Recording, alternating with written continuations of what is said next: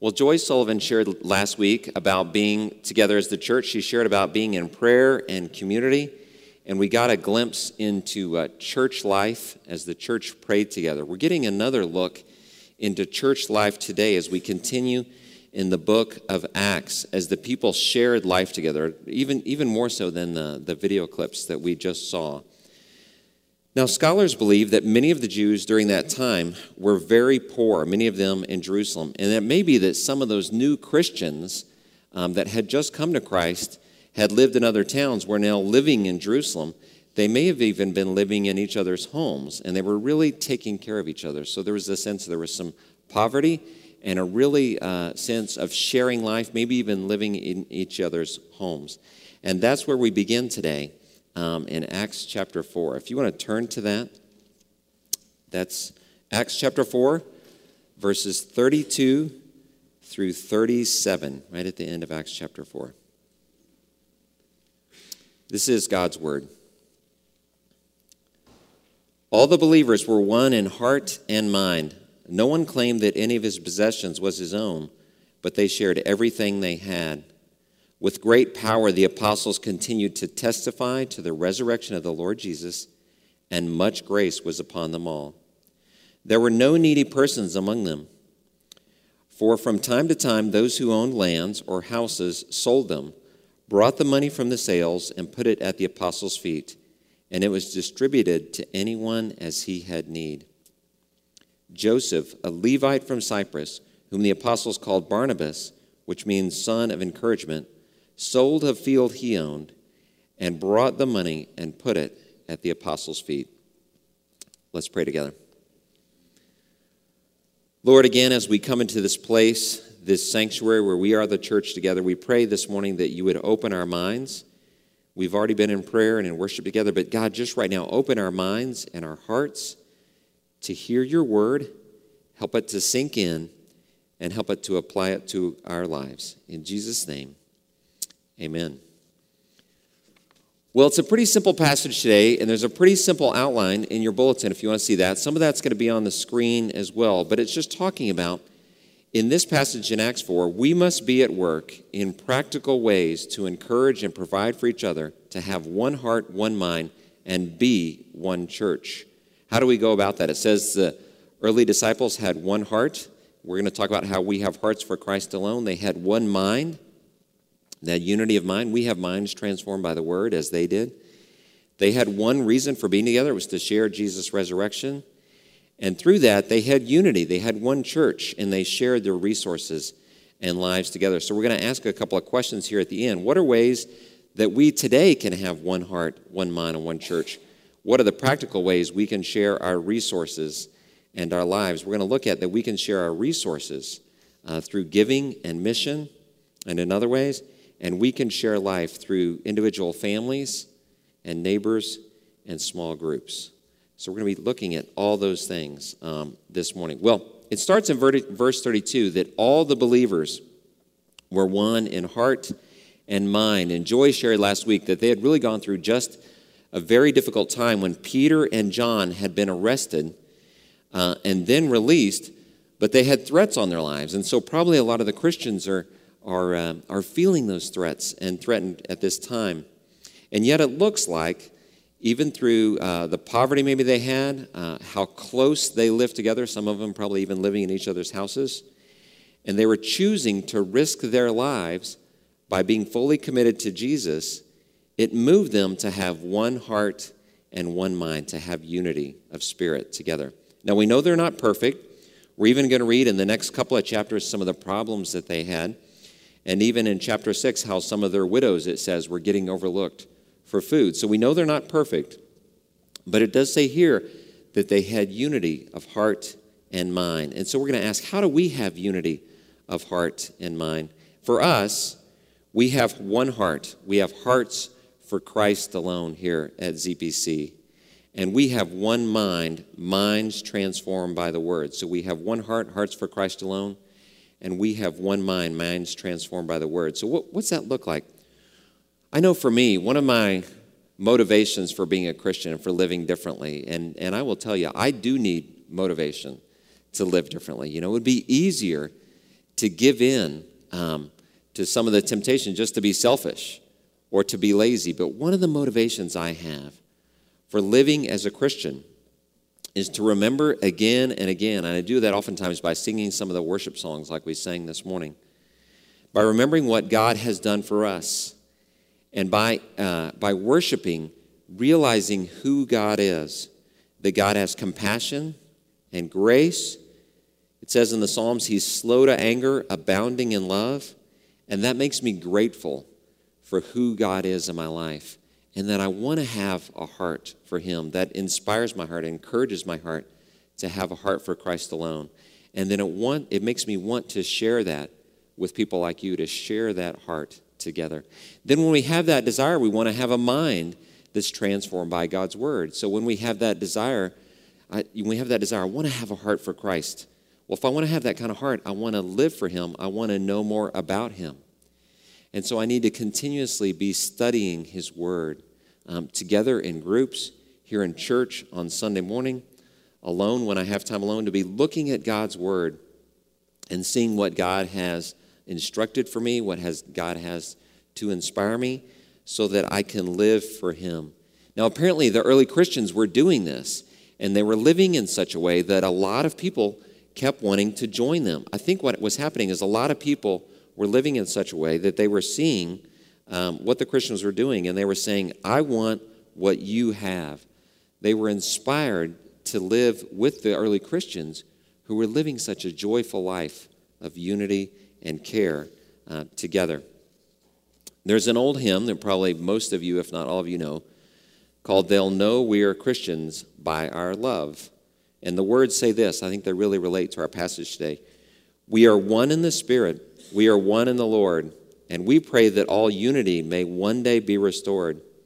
And they'll know we are Christians by our love, by our love. And I think those lyrics are really similar to what Luke is saying in the book of Acts today, that the early Christians were seen and known by their love for each other.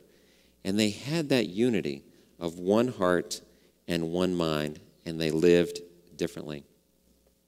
Well, it says in verse 33, these words, with great power the apostles continued to testify to the resurrection of the Lord Jesus, and God's grace was powerfully at work in them all. So really, they remembered what their one reason was for getting together, to share Jesus' resurrection. Their one reason was to share Jesus' resurrection. They were unified in that, and they were unified in their hope.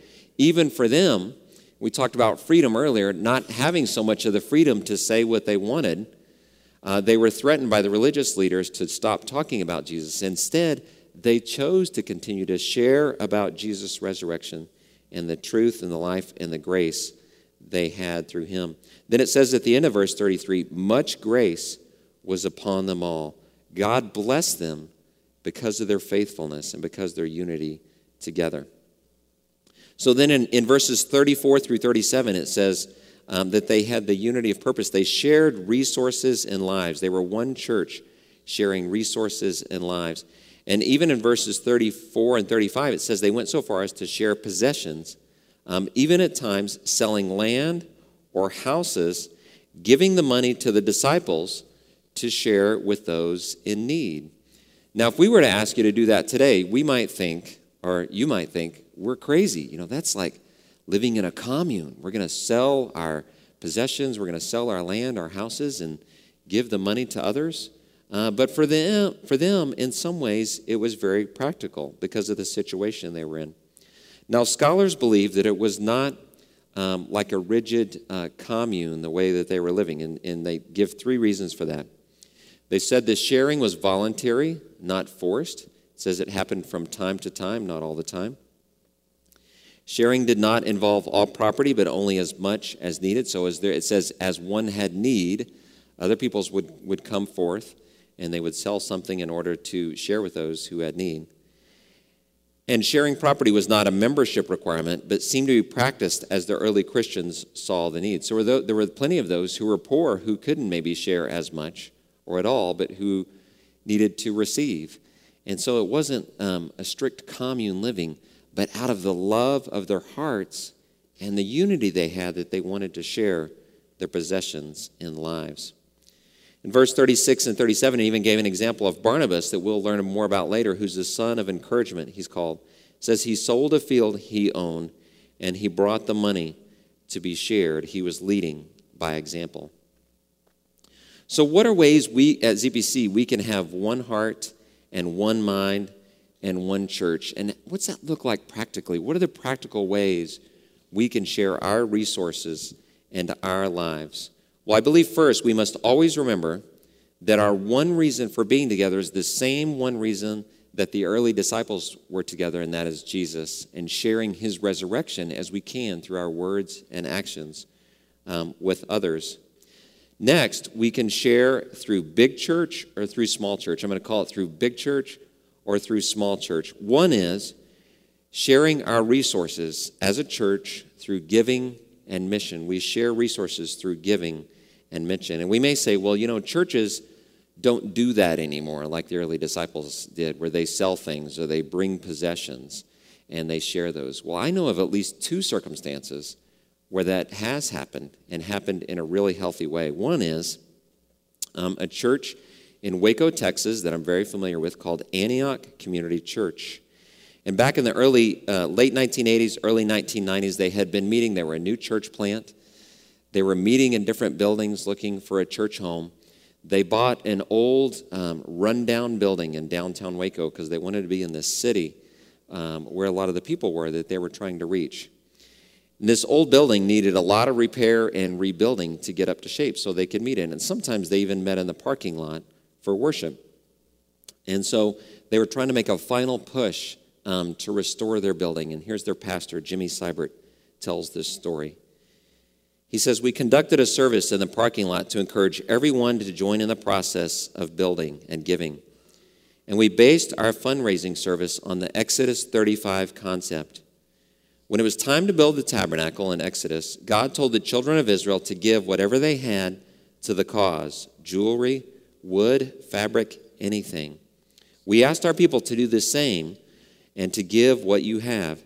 The day of the parking lot service, we set out tables for people to place their gifts on, and it was amazing to watch. People brought televisions, fur coats, diamond rings, computers, furniture, you name it, they brought it. Even those who didn't have financial resources brought what they had. That morning, we took in $294,000 in cash and miscellaneous items that were either used or sold to begin our journey of restoring the building debt-free." So that one service and then that whole attitude of sharing resources helped them to restore this building where I know they still meet today. And this is a church that's not all about themselves raising money to build their own building. They send out missionaries all over the world to tell about Jesus as well. Well, you might say, well, that's for another church here. Well, what about us? We couldn't do anything like that. Well, you may have been a part of ZPC, and I'm thinking this was about 6 to 7 years ago, where we had a similar idea. And there were some people in the church that wanted to have an all-church garage sale and give the proceeds away. And I know about you. I drive around town and see all-church rummage sales and things like that. Except that idea soon kind of morphed into something different, where it was going to be an all-church giveaway. And so some of our deacons led that. And people from ZPC went around collecting furniture and toys, sporting goods items, clothes, all kinds of things, then to collect and work with our church partners down at John Knox Presbyterian Church near Speedway on the west side to give it away, an all-church giveaway from our church to their church to the Latino community all around them. And I remember it was a really neat time in our church. I remember going with one of my neighbors, who was a ZPC member, to another neighbor in our neighborhood who was also a ZPC member. We had a pickup truck, and the three of us carried up an old couch from his basement, put it in the pickup truck. We brought it to church. And then later, there were people gathered here, and they were unloading all these things, on time, as people had brought them on time, and loading them onto a larger truck to take down to the west side. And I remember being here, and we were sharing, we were lifting stuff, we were sweating, we were groaning. At least I was sweating and groaning because it was hot, and we were lifting furniture. And And we were smiling because we were having fun. We were being the church together. And it felt a lot alike, I bet in some ways, the church in Acts felt. So there are practical ways we can be the church together. There's a couple of really practical ways that happen almost every week here at ZPC. Our Zionsville Food Pantry, which actually belongs not only to ZPC, but also to the town and to Boone County, meets right here in ZPC, and we've talked about that before, where a lot of people share food. They bring in food. Some of you do. They give their time and their talent to give away food. So we're thinking about, the early church. Those who have are giving to those who don't have. There's also two funds within the church budget. One's called the Good Samaritan Fund, and one's called the Community Assistance Ministry. You may not know about these, but the Good Samaritan Fund helps church members in need. The Community Assistance Fund helps people outside the church family in need. But those funds, they're pretty much given out equally. Now, no one is ever given cash, but people are given gift cards to like grocery stores. When they're desperate, they can have an occasional night in a hotel paid for. Sometimes payment for a small utility bill or groceries or gas. I had the privilege of meeting with someone earlier this year who was in need, and we helped them with one item. And then we agreed we were going to give them a gift card for $50 because they needed a little bit of gas in their car and to go to the store and buy some food. And while I was on my way to the store, I met with a member of the ZPC family, and I told him what was going on and where I was headed. And he said, "I've got $50 cash in my pocket. Will you make it $100?" And I said, "Sure." So he pulls out his wallet, gives me $50 in cash. I took the money we had from the church, and we made it a $100 gift card to give to this lady who was in desperate need for gas and for food. So there's lots of ways as a big church that we can be the church together to share our resources in the name of Jesus Christ.